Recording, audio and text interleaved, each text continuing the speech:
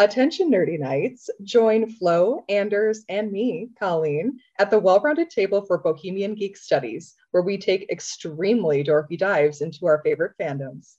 From that Star Wars galaxy far, far away to Outlander's Scottish Highlands, we consume it all. Listen along with us each week as we explore the stories that mean so much to us. Bohemian Geek Studies is available wherever you get your podcasts and is proudly part of the Forgotten Entertainment family.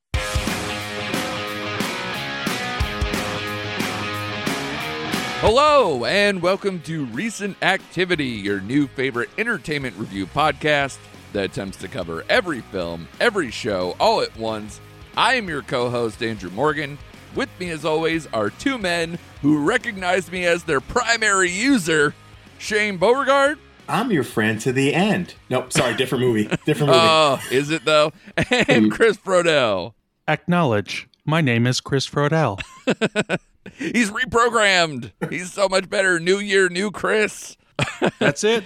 We're going to have fun today, guys. We are probably right in all our wheelhouses, which is terrific, as opposed to, some of the more prestige-y stuff we've been doing lately. This is going to be an all-horror episode. We're diving back in. We're going to review the latest horror movie that is killing it at the box office right now, M3GAN, that came in at $30 million domestically over the weekend. That's a huge haul for Blumhouse and James Wan and crew. And then after that, we're going to do our top 5 most anticipated horror movies of 2023, most likely with at least one of them probably not going to happen in 2023, because that is the state of movies right now, right, guys? It's like, really, you just hope and pray that things come out and, they have all their graphics together. Oh, my God. Get your stuff together, okay? Yeah. Let's make 2023 a better 2022. Yeah. That makes sense. That makes sense somehow. Sure. Somehow. Yeah. No, I agree with Chris. Like, let's go ahead and get this year rolling. But like you said, there's always there's always a couple of surprises we don't know. There's some movies that aren't listed that gets kicked into the year. And as you said, there's a couple movies that are supposed to come out and never do. So let's just hope for the best. Yeah, I mean, we're flying on the seat of our pants. We have a solid 5 that's actually 6, so we're already off to a good start there in the notes. And then, of course, we find out that the Meg 2 is coming out in 2023, baby. So, Yes. Would that have made the list? I don't know, but it's directed by Ben Wheatley, and that shocks the crap out of me. So I'm already off tilt. I'm already out of sorts. So why don't we dive right in, guys? Let's get into M3GAN with a 3, which is not a third installment, which is going to get weird if they make a trilogy, but let's just run with it, guys. All right, we got M3GAN that came out over the weekend. As I mentioned, this is a Blumhouse Atomic Monster James Wan production, also with its lead star Allison Williams as co-producer as well. This is directed by Gerard Johnstone, who directed Housebound, which I haven't seen, but you guys are, especially Shane is maybe a tick more of a horror fan. Have you seen Housebound, Shane? I have. It's very forgettable. Okay. Good start. Well, depending on your mileage on this person as well, this is written by one of the most up-and-coming, I would say, screenwriters in horror right now, Akilah Cooper, who co-wrote *Malignant* with James Wan and co-wrote this as well with James Wan. James Wan had part of the story, and then she wrote the screenplay as well. As I mentioned, this is starring Allison Williams as Gemma, Violet McGraw as Katie. Yes, I thought the whole time it was Katie, like as a K and a T and an IE. No, it's a CADY. So I might have to knock a half a point off for that. I don't know, guys. We'll get to the grades later. Amy Donald as M3GAN, Jenna Davis as the voice of M3GAN, and Ronnie Chang from The Daily Show, comedian, as David, the boss of Gemma, a.k.a. Allison Williams. Also, I don't know if you guys feel this way, too. Every time I look at Allison Williams with her hair down, I just feel really bad for Jennifer Carpenter. Do you guys have that? Where I'm just like, it's too close, and I think she got retconned because Allison Williams is just younger and was in Get Out. Is that about right? Very good observation, because I couldn't put my finger on it, but now that you said it, I think it. Yeah. Yeah. So if there's going to be a reboot of Dexter, apparently Allison Williams is just going to scoop that right up. After, what was it called? Fresh Blood? What was it called? The Dexter update, whatever. Still haven't seen it. So, because who has Showtime, right, guys? Nobody. Good? Nobody. Okay. All right. Nope. Not even as an add-on on Prime. No, it's ridiculous. Nobody does it. Shouldn't even be available. This movie is doing quite well, like I said already, at the box office, but also kind of critically as well. 93 Rotten Tomato score, already certified fresh, I believe. 72 Metascore, 6.7 IMDb, 79% Rotten Tomato score. If you were to tell me that the critics like this better than the audience, I would have told you to shut the hell up. But yeah, apparently that's kind of the way it's going. 3.3 Letterboxd. This film is about a robotics engineer at a toy company who builds a lifelike doll that begins to take on a life of its own. Like Shane alluded to, when I saw the trailer for this, I was basically, okay, it's Chucky 2.0. Okay, I get it. And in a lot of ways, it kind of is. But what I liked about the movie, and I'll start us off, I guess, is just it has a lot more to say, and it's a lot more plausible, especially in the era of AI, that I was riding with this movie, and I had a good time. Shane, how'd you feel about M3GAN? Same way, man. Like, it knows what it is in the movie, doesn't try to be anything else, has great social commentary between who's parenting your kids these days, technology or the parents. It's easy to let your kids, and I'm guilty of it too, hey, go play your computer, go play your Roblox. Yeah. And KD in this mentions the fact that how much screen time do I get? And the aunt was like, as much as you want. Like, I'm not going to cap you. And that comes back to bite her. But I had a lot of fun with this movie. And I wasn't thinking so much Child's Play as I was Deadly Friend with this movie. Yeah. Because the one thing with Chucky, which we'll get into the weeds in this movie, Chucky, you're always thinking in the back of your head, well, if I had to, I can punt this little bastard like 60 yards downfield. Yeah, he's small, sure. Right. M3GAN's made of titanium, so she could actually just kill you. Yeah. So she was more of an opposable threat, I thought. But like you, I'll get into what I didn't like, but overall, I was riding with this movie. I enjoyed it. It was funny in parts.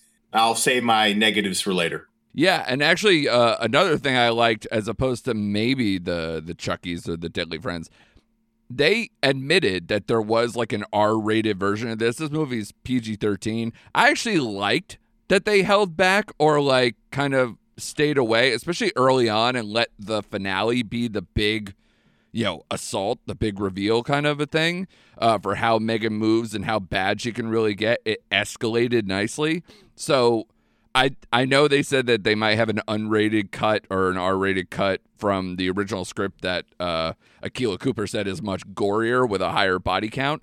But I actually like the fact that this one held back, had some restraint, and really kind of amped it up as it went along. Chris, what did you think of M3GAN?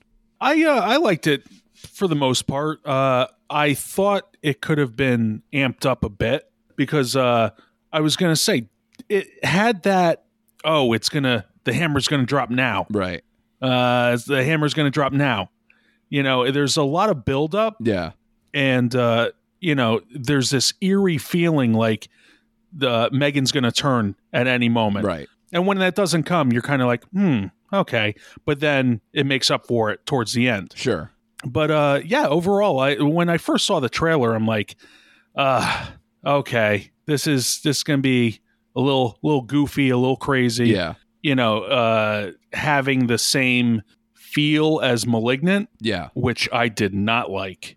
I thought it was fine, which is a weird position to be in. I understand, because you either usually hate that movie or you love it because it's so crazy and you're into it. I was kind of on the fence, so weird spot to be in. But it was pretty good. I just was waiting for the reveal that Allison Williams' character was going to turn out to be a robot herself. She does play like this very, she plays the smart and kind of just, doesn't want the family, like this kind of, she's not abrasive or anything. She's just kind of, no, she doesn't have a ton of personality. And she's even keel. Yeah. She's like a regular engineer type where it's like, I care about my work and I don't care a lot about people and family and other things and just do the bare minimum. Right. I thought she was very detached, is what I thought. Just detached, exactly, sure, unemotional. And like, again, we'll get into it, but like what happens to her sister, you're like, man, like you're not even shedding a tear. Like she didn't seem to like care whatsoever. Like you said, Andrew, like she's one of these uber smart people who just get lost in their work and is just very detached. So yeah. Yeah, and when you're in the middle of a project, too, you can definitely have the blinders on, too. I bought everything. I mean, I think the strength of this movie is that Allison Williams doesn't have to do much or carry it, really, to make this a plausible thing that really works. And to go on with what I was saying before about the lack of violence or something they pulled back, I think that also helps because while I thought M3GAN was impressive as like kind of like a CGI person mixture, I'd like to actually see a behind the scenes of like how that worked. But yeah, the scenes when she's like in the woods, like they show in the trailer, and she's like has to go on all fours and she's chasing people, like that looks a little dumb, a little cartoonish and whatever. And the movie doesn't have that tone a lot.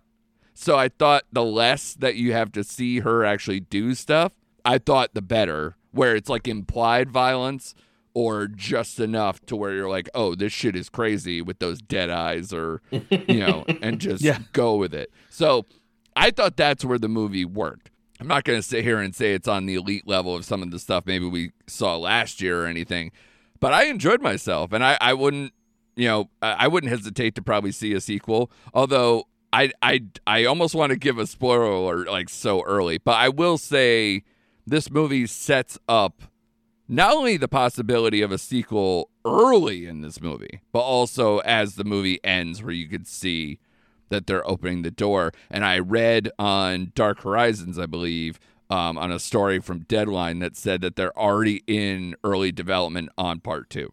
So I don't know if they had this in mind, thinking they had this thing in the bag, but what a weird release date for something if you had super confidence in it.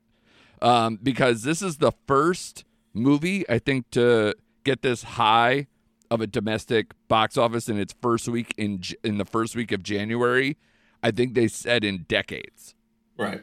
So wow, it's a miracle movie right now. So I don't know if they just saw the way the box office has been going, the way these movies have been spread out. Like we've been complaining, like at best you get like one good movie to choose from. It's going back to the 80s now, which is not terrible. It's hopefully good for us. Maybe everybody actually went to the movies and saw this thing and they'll tune into the podcast. But it's interesting that not only did this movie seem well planned out in its release date and its marketing and everything else to where it's successful, but now it could be a franchise. Would you be signing up for a franchise, Shane? Yeah, and I'm curious when we talk spoilers, because I picked up on the perfect way they laid the sequel out towards the end of the movie. We'll get in with that character. But sure. Yeah, I would love to see another sequel of this movie. And I was discussing earlier with someone, and I'll make this quick, is that as horror fans, I feel like horror fans get 2 seasons where most movie fans get 1, because we have October, September. But usually, like you said, studios usually release movies they think are going to die in January and February. Yeah. And the bulk of those movies happen to be horror movies. So we have the beginning of the year and the end of the year. And again, this is probably the best January release I've seen as far as categorized as a horror movie in quite some time. Yeah. But even this, I feel, is like early, because a lot of times they save the ones that they really think are going to hit for like around Valentine's Day, because that's like kind of the alternative programming stuff to whatever it used to be, where it was always some kind of romantic comedy or whatever to try to bring in those audiences.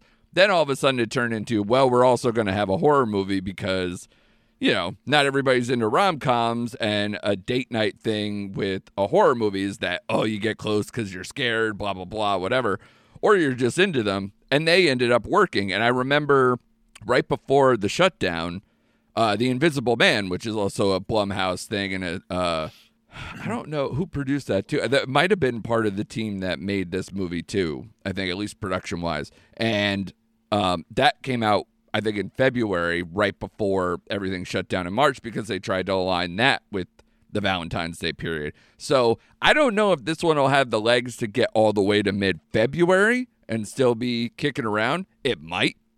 But honestly, it has a chance. But we'll talk in a minute about some of these other ones. It seems like it's nothing but horror the next few weeks outside of like a few, like one maybe Oscar straggler and then like maybe an action movie here or something where it's just a very different thing until we clear out for Ant-Man Quantumania, starting, I think that's what, mid or late February? Late February. Yeah. Yeah. So it's a very weird time with the box office, but they're taking advantage for sure. Did you guys have any like scenes that stuck out for you? Because the only ones that I wrote down outside of the ones that maybe set up sequel stuff is that presentation scene in the middle is just like not a dry eye in the house, on top of the fact that this is setting up just, after like a potential, I think maybe the first murders were happening already and then that happened. So it's incredible. That scene, because it like was getting to me. I'm like sitting in the movie theater alone and just, it was incredible. Did you guys have any thoughts on either that scene, or did you have like a favorite scene in the movie there? I will say when the therapist comes to the house, it's like it's maybe a week after she's had Katie. Yeah, and I was cringing that whole scene. I was like, give her a chance, like I'm defending Allison Williams. Yeah, because I feel like she's not even in the groove yet, and this woman is being judgmental as soon as she goes through the door. Like, do you have toys for her? Oh, do you want to roll a ball to her? Oh, do you even want to interact with her? It's like, are you kidding me? Oh, I know. Her parents just died. And listen, it's just... I'm a man-child with collectibles too, and when she took that knife to that box, it fucking hurt me. I was just so mad. But no, like it was just like whatever she answered, whatever she did, the therapist was like, I'm writing that one down. Yeah. No.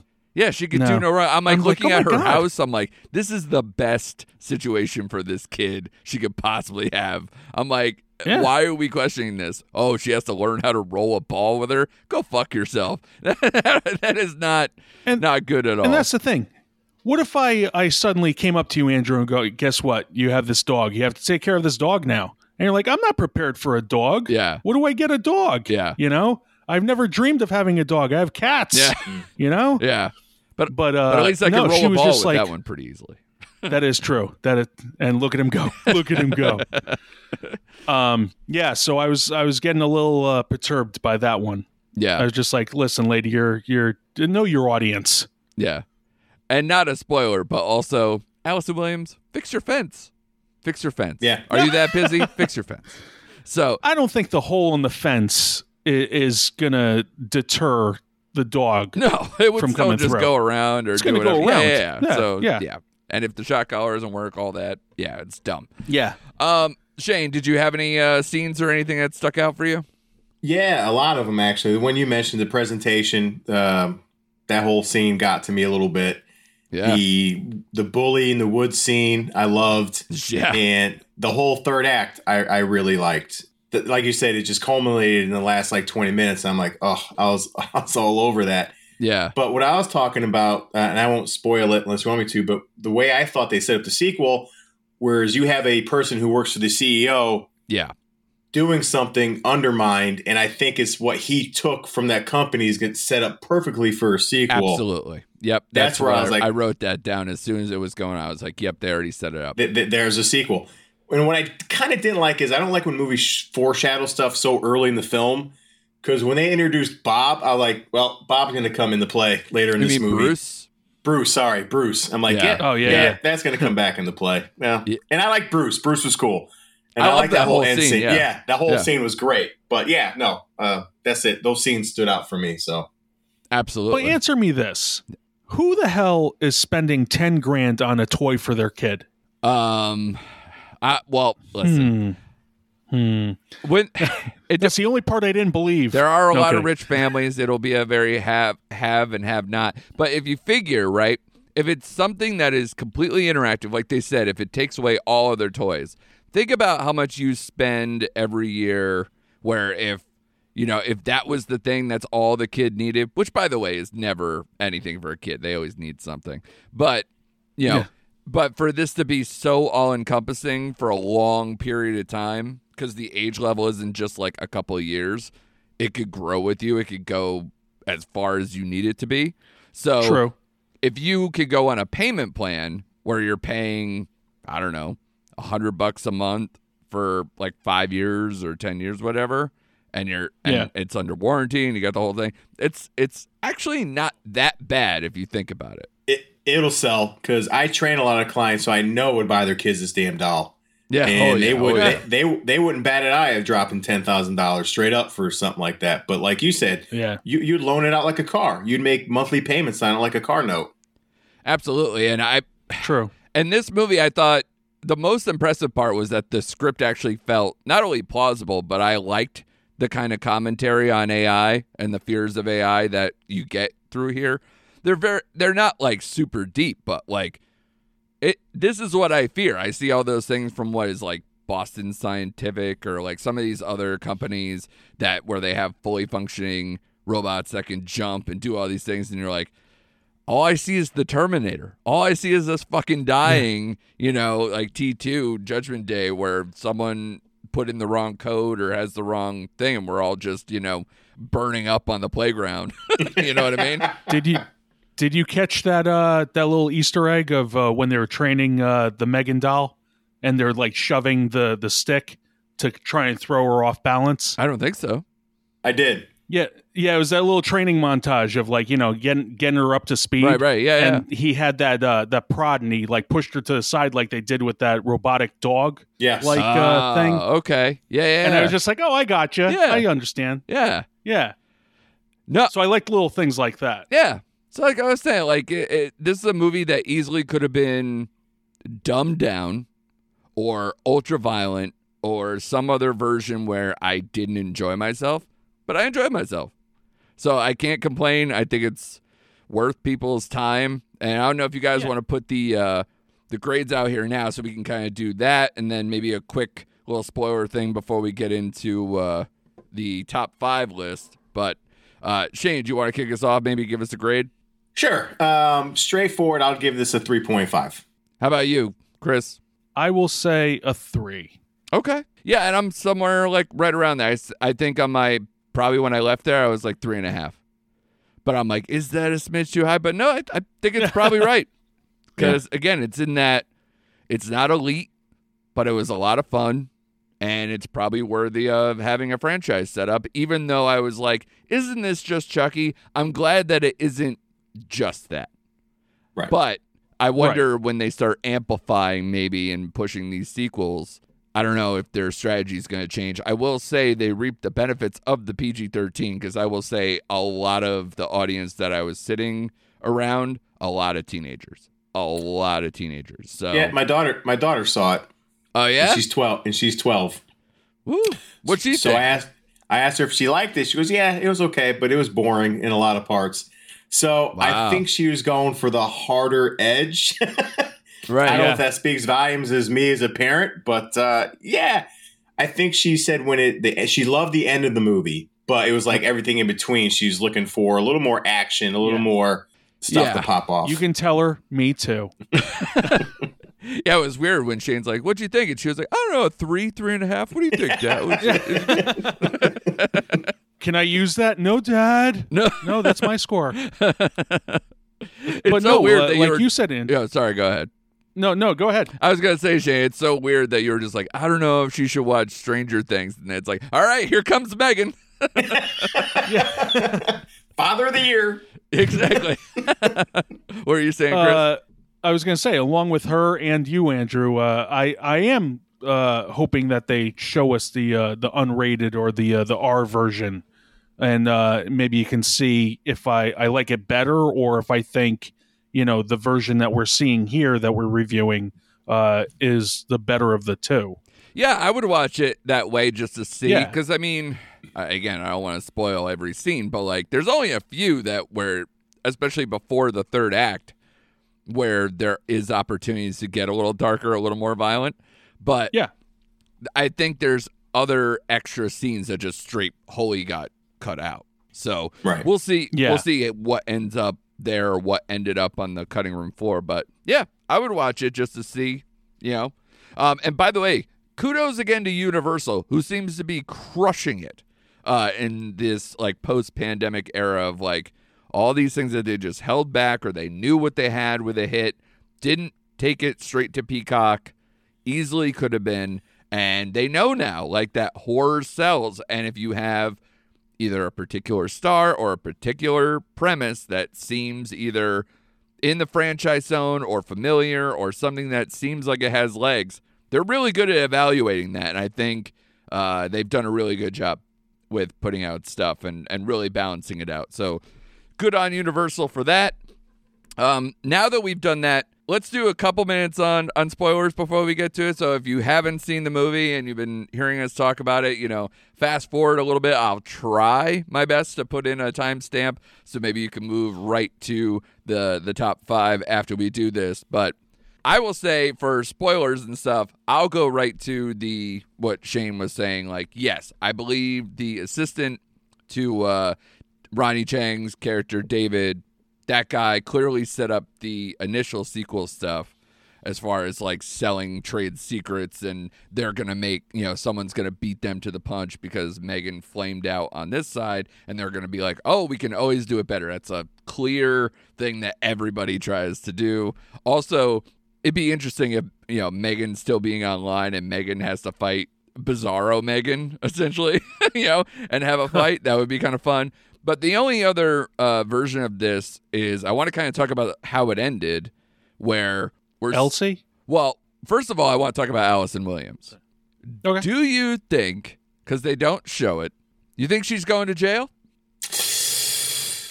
I think she should. Someone has to. Someone has to. Yeah. She made a murder fucking robot and let it loose. Untested murder robot kills the neighbor, kills the dog, kills a bunch of people. Plenty of proof. Yeah. A lot of dead bodies, and she's the one who's responsible for creating it. Yeah, she may have taken it down, but she should be in jail if this was real life. Yeah, I didn't think about that because I was like, well, the CEO, the dead CEO, would probably the one be more responsible for that because she did try to shut it down, but she did create it. I guess. But a lot of those things transpired before she tried shutting it down, too. Right. I agree there. And I was going to say her cohorts, if they keep mum, then I guess, she can skate. Yeah, plus, because they're with her, so they can be accomplices. Right. She wasn't in that building when most of the murders that were probably caught on video, with actual proof happened. But again, she is the creator. So, I don't know. I think she would go to jail, but I could see them skipping over that, and now, I don't know if I'd be on board in a life where it's like, oh no, she just got off scot-free. Here's the sequel. She goes to jail, so Katie has to go to Florida. Florida. Yeah. Florida. Yeah. She got a Florida. She has to go to Florida with her grandparents. Right. And the new robot seeks her out. Or the new robot goes on the market, and the grandparents get her one, and she goes, has like PTSD shit from that stuff, and then or her friend, she makes down in Florida has one of those dolls and starts fucking killing people in the neighborhood, and she's like, "I told you, these things are crazy." One can only hope. Yeah. I mean, what? No, I didn't say that. So I don't know. There's a lot of intrigue with that. I would definitely sign up for a sequel. You guys kind of in that vein too? Oh yeah, absolutely. Maybe there's like a ghost in the machine kind of thing of Elsie at the end, kind of like moving. Yeah. Before the screen went to black. Yeah. Her consciousness is in the cloud, so she could just upload. Yeah, because she got into everyone's phones. Yeah. She got into David's phone. She got into was it Cassie? Her coworker. Yeah, got into her phone. Yeah, I don't have it in front of me, so she sounded just like them, and she could still be out there. Yeah, no body, but still a consciousness floating around in the cloud. Yeah, you guys have anything else that is sticking in your craw? Something else that just bothered you about it at all? Because I didn't really have it. Not a lot of notes. No, I don't. Because, again, I wish it was a little edgier, but you kind of talked me off the roof just a little bit on that because I'm like, okay, I could go for the same tone again in the second one. I wouldn't mind it being ramped up just a little bit. I don't want a hard R, but just a little more action pop here and there is my only negative. And you can keep it PG-13, just get a little more scenes in there where shows are going roughshod on people. Yeah, it's all about blood. If you don't go like too crazy with the gore, you could probably get by. But, who knows? And I think they'll probably test to see if they release some kind of unrated cut on Peacock only or something like that, where people will be able to kind of evaluate and see what kind of traction it gets. But I don't think it needed it, honestly. No. But with any sequel, they usually do kind of amp it up. So it's always on the table for that. But you guys ready to get into the top 5? Let's do this. Let's do it. All right, top 5 most anticipated horror movies of 2023. We all kind of made our top 5s, and then I did my point system to kind of narrow it down to the 5. There are some ones that we'll probably put on for honorable mention, mostly because we boxed Chris out of most of his picks. So he will be able to speak on some of those. And as I mentioned, it's a top 5, but what would a top 5 be if we didn't have a tie that we get to put 6 in? Right, guys? So that's true. It's all about cheating. And like I said up top, too, I'll start with number 5 because this movie, I don't know if it's going to make the end of the year, like maybe like that September, October period, because it's currently in production, but I have high hopes because Ty West works fast. But number 5 is Maxine, which is the 3rd installment in the Ty West Mia Goth trilogy, where Maxine, who was the only survivor of the bloody incidents of X, a movie that we all kind of liked last year, continues her journey towards fame to be an actress in 1980s Los Angeles, of course, bringing back Mia Goth. The teaser trailer is out for this with a drone shot over what used to be the Hollywood sign is now the Maxine sign, with Animotion's Obsession playing over it. It worked for me, and I believe that teaser plays at the end of Pearl, right? Or X? Yes. One of the two? Yep. Right? I think Pearl. Yeah, I think that's Wasn't right. it? I don't know. Now that I say it, I wonder if it plays at the end of something. Yeah, it's one of the Ty West ones. They play it at the end. But this movie is only at number 5 because I'm the only idiot who chose it. Are you guys straight up out on Ty West? Shane, I would have thought you, of all people, would have maybe had this one up there. No. I'm actually more interested in this, and I didn't see Pearl, so I can't say that. But the surviving character from X does draw my interest more than the Pearl prequel. So this did make a list, but not my top 5. So I am interested in this movie, but we'll mention other movies after this. But I couldn't get it past another movie I had in my top 5. But I am intrigued in this one more so than Pearl. What about you, Chris? I saw both X and Pearl, and they're two different movies. For sure. X being, the 70s feel slasher that I believe on here I said that it was basically it ramps up in the second half, but the first half is like, okay, let's build these characters. Sure. But then Pearl came out, and it just felt like it I don't know. Like it tried to feel like Dorothy, and she's bored with her life on the farm in Kansas. Sure. And she dreams of Oz. So it was like that kind of allegory. Right.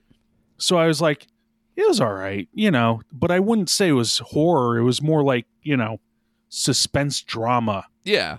So I have no guesses as to what Maxine's going to be. If it's going to be like, I don't know, Boogie Nights Part 2. Right. But we'll see how it goes. I don't mind Ty West, but I don't think he's as great as people make him out to be. I think he works well with a low budget. Yeah. And I think that's part of the reason why Pearl got made, because they shot those movies back to back, had one location that they can use a lot to make such a low budget movie. And this one, I think, needed those first two to be successful enough to get greenlit. And it seems like obviously that's the case. And the interesting thing is that because X is such a 70s homage to like the Texas Chainsaw and things of that nature, that this movie being set in the 80s Los Angeles, I wonder what tone they're going to strike, what maybe homage or things that they're going to do for that. And I think already setting the tone of like where it is and the Obsession song and everything else kind of sets a certain tone of just a lot of cocaine and VHS. Yeah, totally. And obviously with the 3 X's, she's going to shoot for the moon but get talked into more porn or however it goes, or maybe that's where she was going. Anything to be a star. It's this desperation character between what Pearl was and then obviously where Maxine picks up that mantle in X and sees where it's going to go for Maxine. But I'm into it. I'm a completionist if I'm anything. So I need to see the end of this trilogy, even though it's loosely done enough. But I'm into it, especially I grew up on 80s horror, even though I have an affinity for the 70s ones. I probably watched mostly 80s horror growing up. So it'll be interesting to see how it goes, but I'm looking forward to it. Moving on to number 4. This is our tie where we get to do shenanigans here with 2 different choices, not even really linked at all. It just happened to land this way in the scoring system. This is a tie between Skinamarink, which releases actually this Friday in limited release and lands on Shudder later in the year. This is about 2 children who wake up in the middle of the night to find their father is missing and all the windows and doors in their home have vanished. This has seemed to gain a little bit of traction. I wonder if they're rushing the release date because of this issue, but I heard that there's a glitch on one of the online film festival screenings, and the movie was downloaded and spread like crazy, causing it to go viral on a bunch of social media sites. And, so now they kind of pushed up the release date, but like I mentioned, it will go to Shudder soon. I don't know how what that schedule looks like, but we'll see. But this movie has a very creepy, again, like home video-esque kind of trailer, so it'll just, make the hair stand on your head, on the back of your neck, whatever. And I heard from some podcasters and film critics who have kind of seen it and put some of the vibe out. They're saying it's kind of on the level of if you got freaked out by Speak No Evil, this one's close enough. So you guys actually saw Speak No Evil. So what does that make you feel like, Chris? Does that, because this was your pick that got it on the list here. So what about Skinamarink does it for you? Okay, so when looking up the horror movies of 2023, my picks were basically based on posters alone. Right. And this has a weird upside down hallway with a child in front of a door that's creaked open. Yeah. And I'm like, and by what you described in the byline, whatever you want to call it, the description, I'm like, you got me. I'm in. But when you told me it's said to be like that, man, I don't know if I want to put myself through that right again. Yeah. But I'm game. I'm game for it because, I'll watch anything. And if you keep my interest, then high marks for you. Yeah. And I think to your point about the poster and kind of maybe some of the stuff with the trailer too, it kind of almost gave me a little bit of like the Poltergeist kind of feeling with the color scheme and stuff like that. From the TV. Yeah, sure. Yeah. So a little bit like that. A lot more low budget, of course. A little different vibe, of course, because it's not like this Spielberg-produced shiny object. It's way more grimy and all that. So it'll be interesting. And Shudder, probably had like a minor hit on their hands with Speak No Evil, where that was on Shudder for a long time. I don't know. Was that considered an original? Did it go there or no? So I think it was in the foreign market, and Shudder picked it up. Right. I think that's how it happened. Yeah, I don't know if it was like so a I don't know if exclusive it's or whatever. considered. Yeah. Shane, did you happen to catch anything on the Skinamarink stuff? Were you into it? It wasn't on your list, I know. It wasn't on my list. I didn't even hear about it, to be honest with you. Oh, all right. Yeah, I really didn't. But based on your description, if it's like a Speak No Evil, I don't know, man, because that movie just... Again, I had a shower after that movie, and I didn't feel right for a while after that movie. So right. I don't know, but, I'll give it a shot. and if it gives me that feel, I'm like, yeah, I don't think I'll see this one through. But no, I did not. This was not even on my radar when I looked up horror movies for 2023 for some reason. Yeah, and I'm the guy who didn't even watch Speak No Evil because of the description everybody gave it and everything else. So I was just out on that. So I think the only way you can probably get me to see this movie is if I do go to see it in the theater. Because at least I can't be like, nope, too much for me, turning it off, out of here, whatever. I think I would have to be surrounded by people, grip the chair and just go with it. You know what I mean? Like just be like, Clockwork Orange. Somebody like pries open my eyes and just keeps me there and gets me all the way to the end. So we'll see. We'll see how Skinamarink does in limited release before it's on Shudder later in the year. The tie, though, was for Shane, one of Shane's top pick. And yeah, of course we're all going to see this movie just out of morbid curiosity, if anything. This is Cocaine Bear. This movie comes out on February 24th in the U.S. This is inspired by the 1985 true story of a drug runner's plane crash, missing cocaine, and the black bear that ate it. This wild, dark comedy finds an oddball group of cops, criminals, tourists, and teens converging in a Georgia forest where a 500-pound apex predator has ingested a staggering amount of cocaine and gone on a coke-fueled rampage for more blow and blood. This is from the writer of the Babysitter sequel, Killer Queen, and director Elizabeth Banks, who is making the rounds. She, of course, is a well-known actress, but of course, she has directed multiple times before to mixed results. Pitch Perfect 2, yay. Charlie's Angels, the newer one. So, but I also... I liked it. All right. Oh, so maybe God. Shane is just all in on the cocaine then. Take a line and give us the juice, buddy. What did you like about Cocaine Bear? Why was this so high on your list? I'll tell you what, if I had a screenplay in me, this would be my movie. This is what I would have written. This is what I would have directed.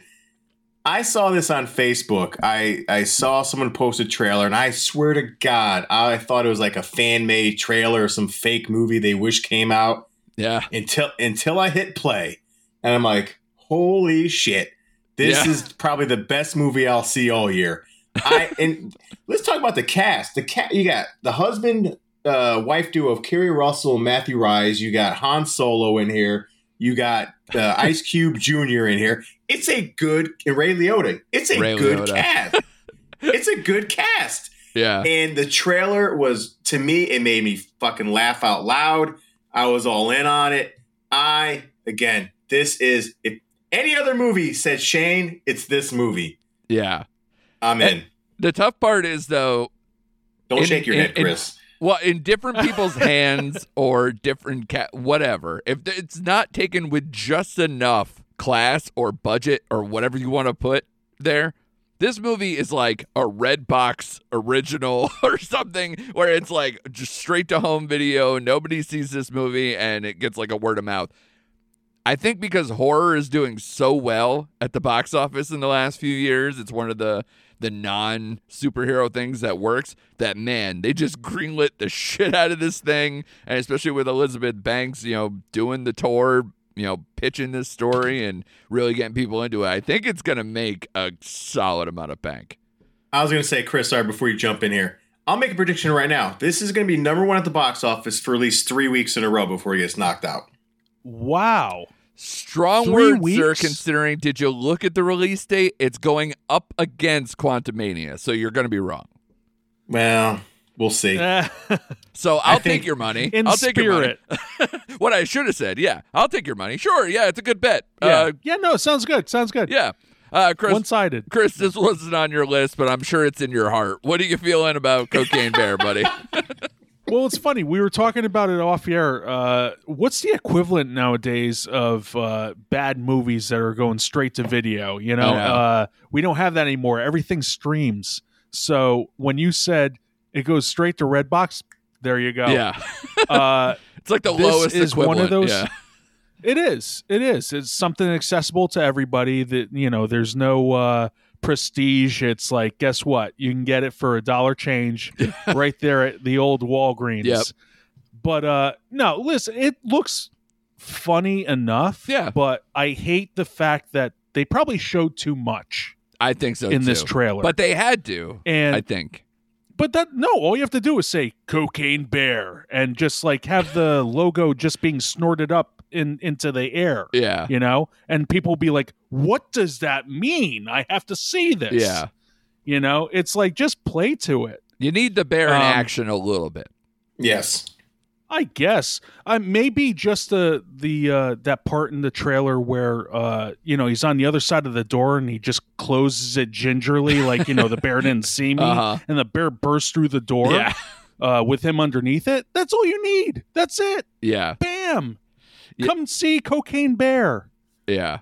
Man, I just need merch for Cocaine Bear like right now. I gotta look to see if like it's any probably of those, available. I'm sure there is. Go to T Public or T Fury or something. Anything with a T. Yep. I need a T-shirt with a Cocaine Bear on it. I already love the memes coming out. I sent you guys the one where it was Fozzie Bear as the Cocaine Bear. Yes. Already love that. Waka waka waka. I just want to see him doing blow and then his like bow tie starts spinning around or something, or his hat with steam. Just something cartoonish. I need it all. I need all of that in my bloodstream. I'm in on this movie. I'm all the way in. I'll see it. It's gonna happen. I just like that there were laugh lines in the trailer. I needed that too. I needed to where it's like, oh, bears don't climb trees. It's like, the fuck they don't. Just like those kind of things. So that kind of stuff. And I think it's well casted, like Shane said about everybody there. I do feel bad that instead of Blackbird, that Ray Liotta's last thing will be Cocaine Bear, but whatever, you don't get to choose it. There's a lot worse examples over the years of people's last movies not going well. Shout out to Raul Julia, who had Street Fighter as the last one, I believe. Or Chris Farley, with Wagons East or any of those other examples that you could pull out of your ass. But Cocaine Bear, I'm all the way in. And we'll see. I think Elizabeth Banks is that right person. I think she's a good leader here, a good face of the franchise to really get this off the ground. So I'm in on the Cocaine Bear. All about the cocaine. But the one I'm definitely in more, especially now that there is a teaser or maybe slightly more extended trailer on this. Infinity Pool is number 3. This is Brandon Cronenberg's follow-up to 2020's Possessor. This is about James and M. Foster, who are enjoying an all-inclusive beach vacation in the fictional island of La Toca, when a fatal accident exposes the resort's perverse subculture of hedonistic tourism, reckless violence, and surreal horrors. Part of the reason why maybe people didn't see Possessor as much is that it didn't have the cast that this movie has, because we're already sitting here. Alexander Skarsgård is your lead, and then, hey, the new queen of horror just happens to be in this movie. Mia Goth is also in Infinity Pool. And with the Cronenberg legacy, there's already the poster or the photos that they released. Looks like this body horror stuff or this creep factor that definitely leans Cronenberg lineage. So I am looking forward to this. This is going to have a limited release in the U.S. on January 27th after premiering at Sundance. And I think that Infinity Pool might be one of the rare midnight movies for Sundance that will play online. So if you want to do the Sundance online and try to get those online tickets early before it sells out, I believe they're going on sale the 12th. So that's at the end of this week. So to me, Infinity Pool looks terrific. It looks creepy. It looks right up my alley. Shane, have you seen anything with Infinity Pool? I think this was on your list, right? It was high on my list. It was number 2. And I read the description like you just read. I was like, this might be like Club Paradise meets Eyes Wide Shut. Until I saw the trailer. And I'm like, nope. It made the hairs on my arm stand up. I'm like, It doesn't give a lot away because you don't know what the hell's going on. No. But it looks unsettling, and that's all I need to know. I'm like Chris, and I gave Chris credit off the mics. I'm watching teasers if I have to, and that's it. I don't want to see anything more. And this registered very high on my list. And again, Mia Goth, I love Alexander Skarsgård. Those masks look fucking disturbing. So I'm all in. Chris, this wasn't on your list, but no. Are you feeling anything on this one? I am judging the posters, and Brandon doesn't have what his dad has. No, I don't think I've seen anything from Brandon Cronenberg. Well, Possessor's like his big movie. So if you haven't seen Possessor, then you haven't really gotten the experience. I haven't seen him. The apple hasn't fallen far from the tree. Shane, did you see Possessor before we get too far? I did not. I have not seen Possessor, to be honest with you. Yeah, it was on my list for a long time. I believe it's playing on Hulu right now, so that might get fired up real soon before we get to Sundance. Yeah, I'm gonna go watch it now. No, I gotta say, having a dad like David, you want to be like, hey, I can do it too. Yeah. So you can make your attempts, and if it doesn't work out, hey, you're not your dad. But if he can make a solid effort, then good for him. Yeah, absolutely. For either the podcast or by your guys' encouragement, I may just go see it. Who knows? Yeah, man.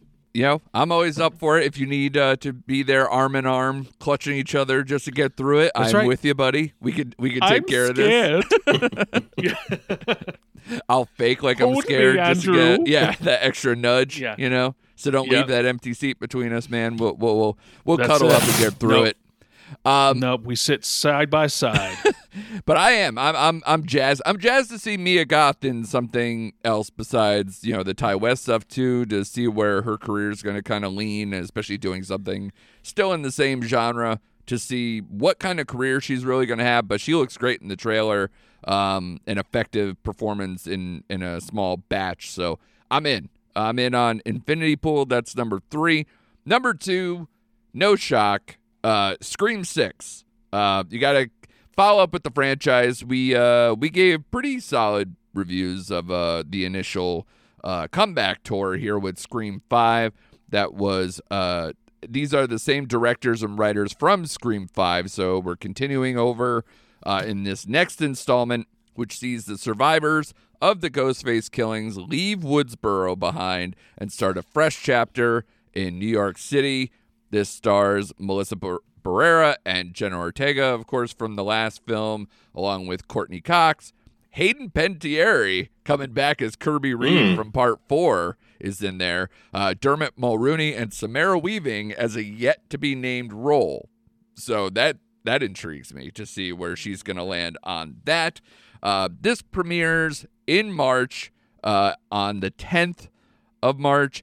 I'm in because I had a good enough time at the movies for Scream 5. I didn't love it, but I had a good enough time, and the tough part will be is I think the characters that I liked the most in 5 are gone from this one, but I will say the teasers, I love all the posters with the subway map with Ghostface's face done in subway map. Any of the posters have looked dope for this one. But of course, any lifelong horror fan, or at least a horror fan who grew up in the 80s and 90s, has to be scared anytime you see one of your favorite killers take Manhattan. So this is going to be... you stole my line. I know. I'm sorry, man.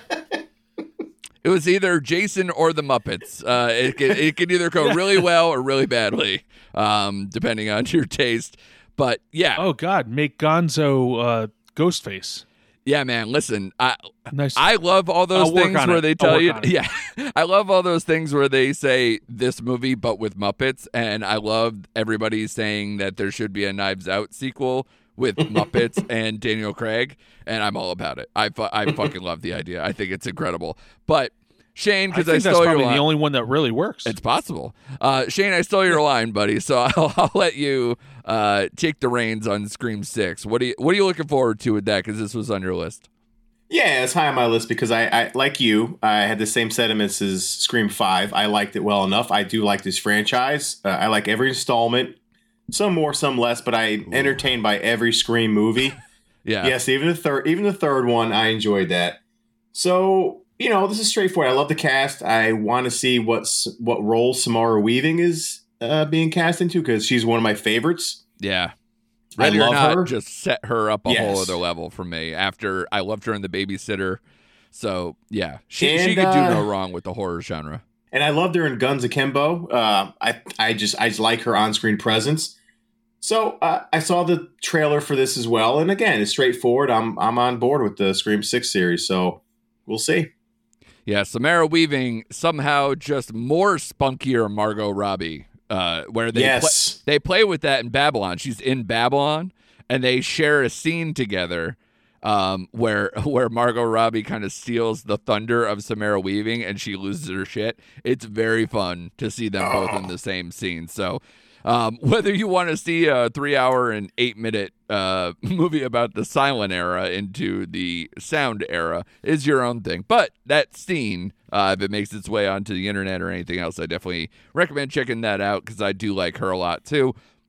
Chris, this was not on your list. So did 5 not do enough for you, or is the early stuff with the trailer and stuff here not doing enough for you? Why didn't it make the list? It's funny because I think the first Scream, the Scream. Yes. I don't know. Something's wrong with baby my mouth talk tonight. now. The voice Scream I love so much. I love Scream. The first Scream was, the first self-aware, movies are, brought into real life and mimicked and done all that. And they did 5 movies of that in some way or form. They did 5 of them. Yeah. Now here comes the 6th installment. I'm just like, okay, we get it. Yeah. Oh no. I'm going to tell you what's going down as it's going down. Yeah. I'm so much smarter than you. Right. Especially the last one where they were saying, they introduced the idea of elevated horror. Mm-hmm. I love the Babadook and, stuff like that. Right. I'm just like, okay, all right, we get it. And how many times can these people be skewered, attacked and brought back for each sequel? Yeah. It's just like, oh my God, now I know why Nev Campbell was like, no, I'm out. Yeah. Forget it. The new crowd, let them have fun with it. Yeah. It introduced me to Jenna Ortega. So it'll be interesting as to where they go with these characters. But I think they placated to a lot of the audience in the last one. Right. With bringing back the originals and, doing what they did with those originals. But, it's not high on my list. But once again, I'll probably see it because of either this or just out of curiosity. Yeah. For sure. I'll see it because I've seen all of them. I'm going to keep up with it, of course. I also liked when they did Scream 5, and I would love it if they did it again, where they actually had special screenings where they had an after, like with interviews and did like a whole panel thing and everything else. So that was kind of cool. I haven't seen that. I don't know if they're going to take advantage of like, well, it's not during COVID, so screw you. We're going to do this the old-fashioned way and just show you a movie. But I would love it if they kept up with that and really kind of, service the fans in a different way. Especially you're telling someone 6 movies in, say thank you, because there are many times where you could have jumped off the tracks and not gone back. So the fact that Scream 5 was successful is the reason why this movie's getting made. So that's awesome. You're right. Seeing Jenna Ortega take her momentum from 2022 into 2023, especially this early, is solid there as well. And I just love the thought of like, woof, Woodsboro. Too much for me. Small town. Let me go to New York City. No murders there. I'm just going to just chill. I'll just be another face in the crowd. It'll be great. So I'm interested to see how they get people there, especially if you're saying that Courtney Cox, Hayden Panettiere, and all these people from the past are also still mixing in. So I'm wondering how everybody gets to the party. So we'll see how that works. But enough with Scream. Enough with all these. Let's get to number 1. This was a consensus number 1 between the 3 of us. This is a movie that's coming out in a few weeks on February 3rd. This is Knock at the Cabin, the latest M. Night Shyamalan directed thriller about a girl and her parents who are, while vacationing, are taken hostage by armed strangers who demand that the family make a choice to avert the apocalypse.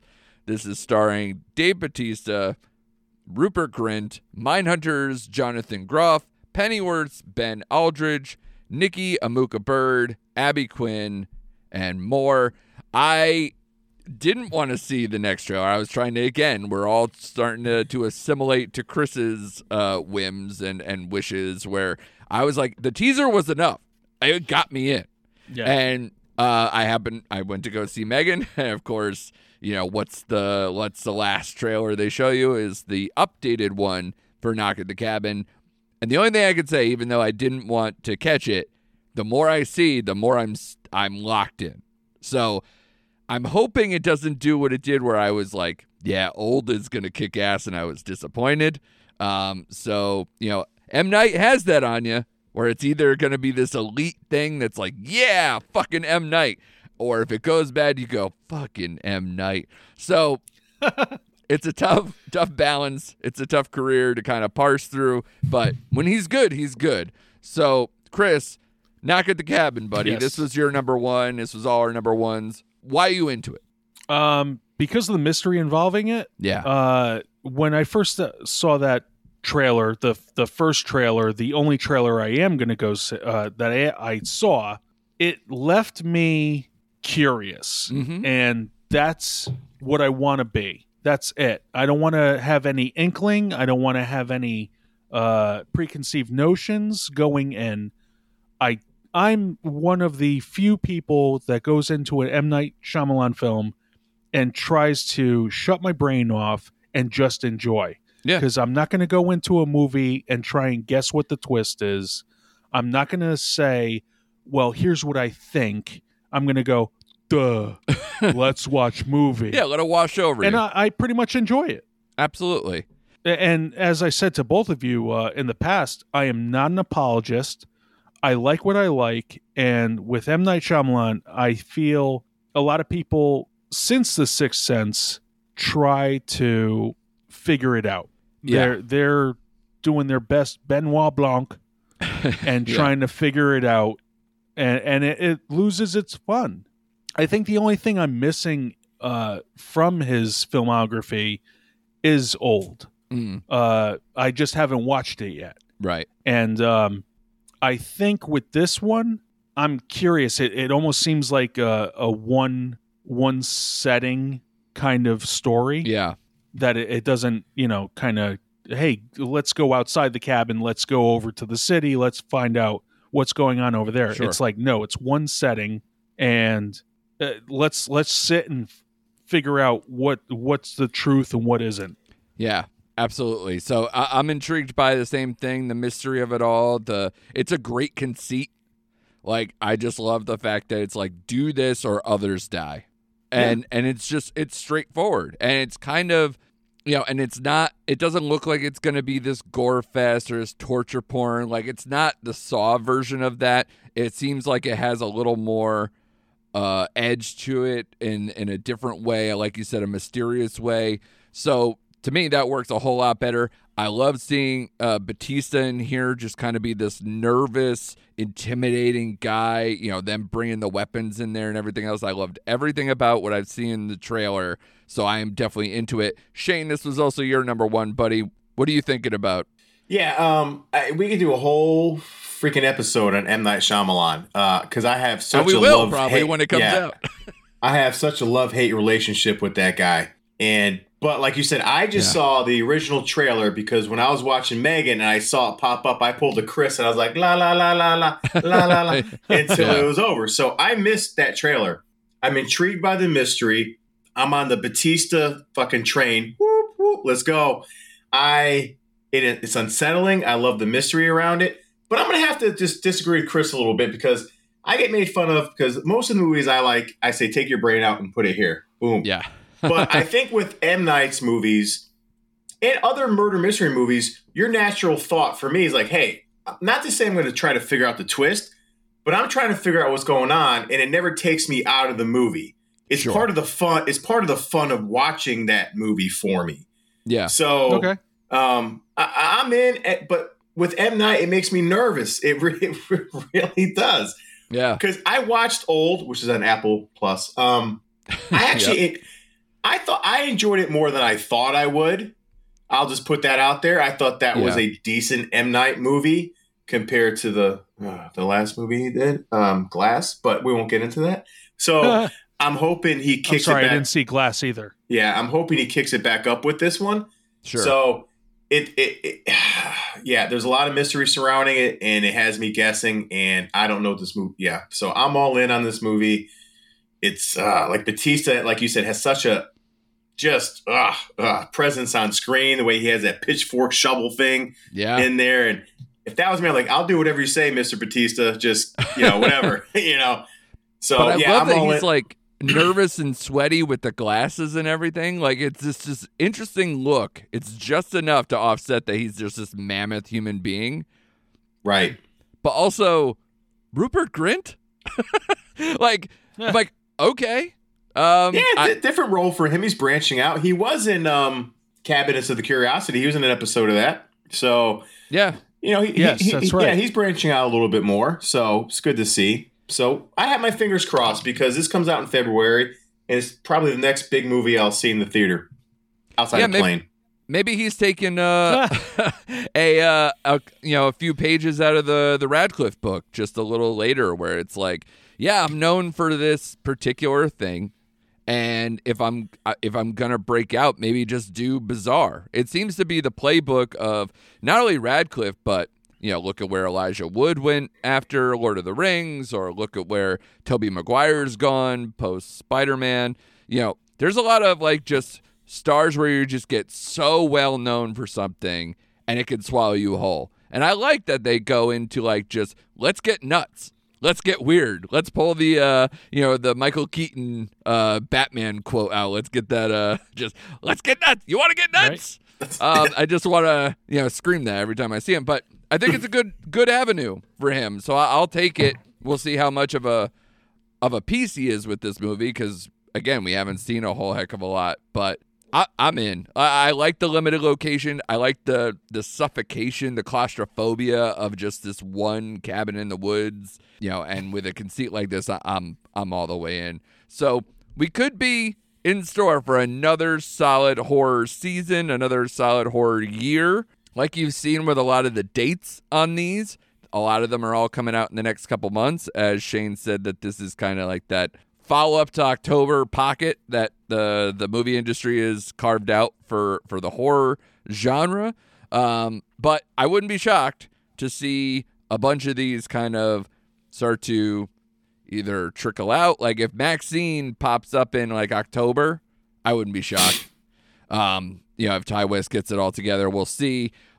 We do have some honorable mentions. A lot of them are, again, probably going to be around this time period, or maybe just a few months ahead, or possibilities of, again, landing in October or being pushed into 2024 are on the table. I will kick off the honorable mentions with Renfield, because that trailer has been circulating around. This is coming out on April 14th, so it's still kind of in that next couple months territory, but this is more in the comedy horror genre, with Nicholas Hoult and Nicolas Cage doing kind of this freak out where Nicolas Cage is Dracula and Nicholas Hoult is his apprentice, sidekick, lackey, Renfield, that everybody is used to that dynamic, but then add in kind of this comedic approach of him trying to get out from under the thumb of Dracula and try to live his own life and do this whole thing. And I think the trailer, even though it looks,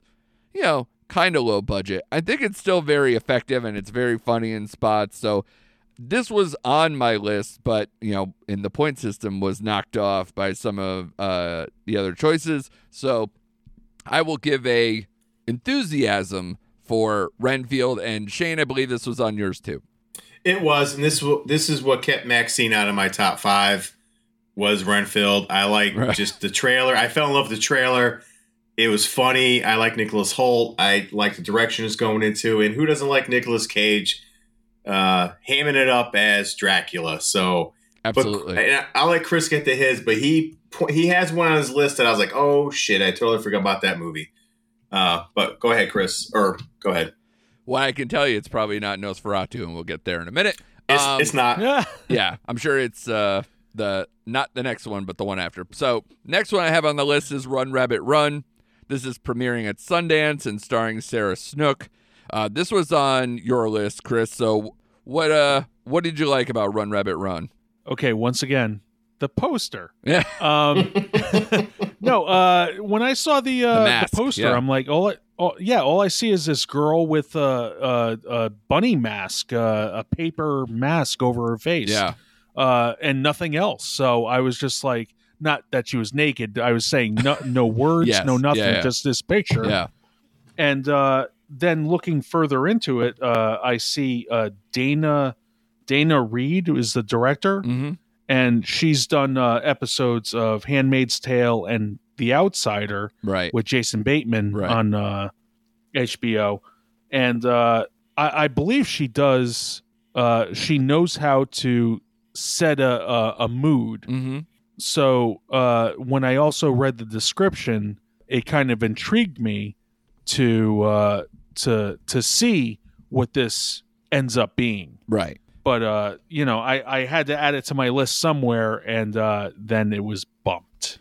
Yeah, this is about Sarah Snook plays a fertility doctor who believes firmly in life and death, but after noticing the strange behavior of her young daughter, must challenge her own values and confront a ghost from her past. So very vague. They're probably keeping it super vague because, again, it's premiering at Sundance before it heads out into the theaters. But I really like Sarah Snook in Succession, and I wonder where her career is going to go with that. So I think for that alone, I wanted to see her in something, and in this genre, I think she can do very well. So I will definitely be watching this. I don't know if it's available online for Sundance, but it's one of those ones that I wish it was. If it isn't, but hopefully we will see this in theaters soon. Road trip. Let's go, Andrew. Yeah. Hey, man, I've always wanted to go. So maybe not this year, but that could be a thing. I already got you to go to New York Film Festival. So what's another 2,000 miles between friends? That's true. That is true. The next one on the list is probably what Shane was talking about, which is Salem's Lot. This has no release date as of right now. It is completed. The interesting thing about this one is that I'm sure everyone who likes the industry news stuff or pays attention to those sites, WB and HBO Max is in kind of like a odd battle between what's going to actually air in theaters, what's going to be an HBO Max original, what is going to just straight up get eaten alive like Batgirl and get canceled and tossed in the trash bin and become a tax write-off. Salem's Lot is one of those movies that a lot of people thought was going to come out last year. And it is completed, and yet we still don't have a release date. We don't know when it's coming out. So it's kind of in this weird limbo, and I hope that it survives and comes out. I think if it came out in theaters, I would watch it regardless unless the trailer is just god awful. But what I've read, I've liked. It's written and directed by Gary Dauberman, who did the Annabelle Comes Home movie, is the only other film he's directed, but he's written a bunch of other big-time horror movies. So he's just starting to get into the director chair. It stars Louis Pullman from Top Gun Maverick and Shane's lovely show Outer Range that he caught on Prime that he talked about on the podcast. That's right. So I am in, especially because I've seen little snippets of interviews with Gary Dauberman, and he's like, fuck all these glossed up, period piece vampires. We're going back to the grit and just get gory and nasty with it. So knowing the story of Salem's Lot, and obviously he has the blessing of King in that regard and everything else, I am interested to see just a full-fledged vampire feast with Salem's Lot. I forgot about it until Chris put it on the list, and because I read everything you just said, Andrew, so I got nothing new to add to that. Yeah. But I do like the story. actually, it's one of the few books I can count on my hand that I actually read. So I am intrigued by it. I want to see full on vamps action, like you said. So thank you, Chris, for putting it on your list. No problem, buddy. Because I forgot about it. But like you said, Andrew, I hope they get the feud settled out and where it's going to land. Like, I'll be fine if it's on HBO Max. I'd love it, and I would go see it in the theater regardless. So either way, I'm good to go. Yeah, exactly. Chris, how did this land on your list? Basically familiarity. It has been translated before to the screen. It is. I'm not like you, Shane. I don't have a vast majority of Stephen King under my belt, but the fact that Gary Dauberman is involved, I think he did a great job with the It. Yeah, he wrote the screenplay for both reboots, of those. Yeah, whatever. Mm-hmm. So he wrote for those, and for whatever flaws people may have with those two films, I think that was a really good attempt at translating King. Yeah. So he knows how to do it. He's got history with him. And if he has the blessing of Stephen King himself, then I'm hopeful for it. Yeah. Also, I find it funny that I did not know Gary Dauberman was involved with Wolves at the Door. And I bring that up because I believe when we were doing Barbarian, I came across Wolves at the Door looking oddly familiar for the poster. Right. Yeah. They share the similar person in a doorway. Right. Kind of thing. And I was just like, oh yeah, that's that movie. Yeah. But I'm interested to see what update he makes of it. If he changes his up, if he, brings a fresh look to it. Yeah. I'm just curious, really. And that's why I added it to my list. Yeah. I'm into it too. I've read the book. I've seen the, I'm a big King guy. I read a lot of it when I was younger and then have seen any adaptation pretty much that's come across, which there's a million. So I am into it. I'm hoping for, like you said, if he's, taking the chain off and just really going for broke, going gore, heavy gore with the vampire stuff. I agree with them. Like, the vampire franchise has been very kind of like tame or mid-level, very, kind of glossy. So it'd be nice to go back to something just frightening, go back, just blood-sucking crazy. That's what I want out of this one. What movie that you also had on your list that Shane will absolutely hate, and I'm not too far off, is Nosferatu, directed by Robert Eggers. This is currently in pre-production, so I don't think this is going to land in 2023, but it's probably more 2024. But what did you like about it, or what's your hopes for that, Chris, because that was on your list? Okay, so this is going to sound really odd, but I'm not a fan of Robert Eggers. Yeah. I didn't like The Witch. I didn't see The Northman, but I will say I found a breath of fresh air with The Lighthouse. The only issue I had with The Lighthouse was how quickly both Robert Pattinson and Willem Dafoe went crazy. Yeah, the descent. You know what I mean? Interesting. Yeah. It's too quick for me. But overall, I was like, okay, I get it. And one thing you will say about Robert Eggers and his movies is he is great visually. Yeah.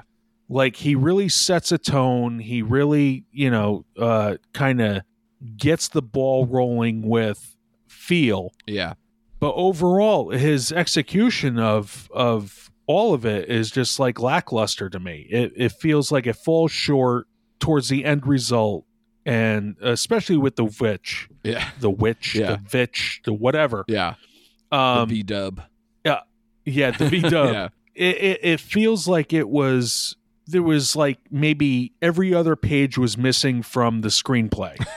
Interesting. Yeah. It felt like something was lacking with it. And everyone touts it as being amazing and it's so atmospheric. It's this, it's that. Yeah. To me, it just failed. And then when The Lighthouse came out, I saw what he was doing. I got it. I understood it. Right. And, it was maybe not a hit with me, but it was more in the positive than the negative. I agree. I'm in the same way where I'm not a huge fan, but The Lighthouse was probably one of the better ones. But again, I'm not speaking like overtures about it. I enjoyed pieces about it. I think Defoe is just terrifying. He has that look that it's plausible with him of just sheer madness. So I was in for the most part with that movie. But yeah, Northman disappointed me. I believe, Shane, you were disappointed by that as well. And considering you've been just holding your head and and shaking it and just every terrible emotion that while he's saying anything nice about Robert Eggers, you're just out. So if this was a visual medium. Yeah. So we're going long here, but I know you could just, be like, I'm out, or however you want to put it. But yeah, I'm pretty sure you're out. I'll wrap this up in just like 10 seconds. I've matured with my movie going, so I don't. You fool me once, shame on me. You fool me twice. He's fooled me 3 times, so I am out. Like, I don't like his films. I don't care how well made they are. He's garbage. His movies are garbage. I wish he would go away. Yeah, it's interesting that he gets to bite at the apple so quickly after The Northman cost a lot of money and it didn't make it. So it's interesting to see him rebound in this way. I wonder what kind of budget we're talking about. But I'm interested, especially if it's that same kind of black and white look, like the visual tone that he had with something like The Lighthouse. I'll watch it, but I'm not running out to the theater for it in the same way kind of Shane is, because I've been bitten, so we'll see. But that is the horror outlook as we know it right now with 2023. Sans, of course, our beautiful detective work by Shane to find out that Meg 2 is coming out, the Meg 2. So, of course, we have something to maybe look forward to later on in the year. I'm sure there's going to be a bunch of movies, especially the streaming ones. They don't really forecast them out this well. Just see what's going to come out for probably October and everything else. So we'll see. And we'll also probably look forward to in terms of series and such, too. Flanny will probably have House of the Fall of Usher come out in the October period, and we'll see whatever else. Shane, you got anything on the brain? Real quick, so you always ask us what we're looking forward to. I think at the end of the year 2023, we could have a legitimate debate of who is the Scream Queen in the last 2 years, Jenna Ortega or Mia Goth. Yeah, that would be a fun debate because they are both kicking ass right now, and they both got multiple projects in the works. Yeah, that was the conversation we had just last week for our end of the year awards, where they were kind of battling it out for breakthrough actor of the year. So I agree with you. It's going to be a debate, I think, to come. And who knows? Maybe we'll find that new version, or we'll be welcoming back Samara Weaving and wrapping our arms around that and seeing, oh, right, she just wasn't around in this category for a couple of years, and she'll just, drop kick us back into submission with how good she is. But great episode, guys. We went a little long, but I think a lot of people got the info that they needed for an episode like this. Seek out M3GAN. Check out all these movies that they're going to be coming out in the next few weeks. There's not a ton out in the theaters in that time. We will definitely be doing episodes on, Scream 6 and Knock at the Cabin. The other ones might get lumped into some other episodes or some kind of group thing. That made it sound sexual. I don't know why. But please check out these movies because we will be covering them. And please be sure to like and subscribe this podcast and be with us every single week for more recent activity.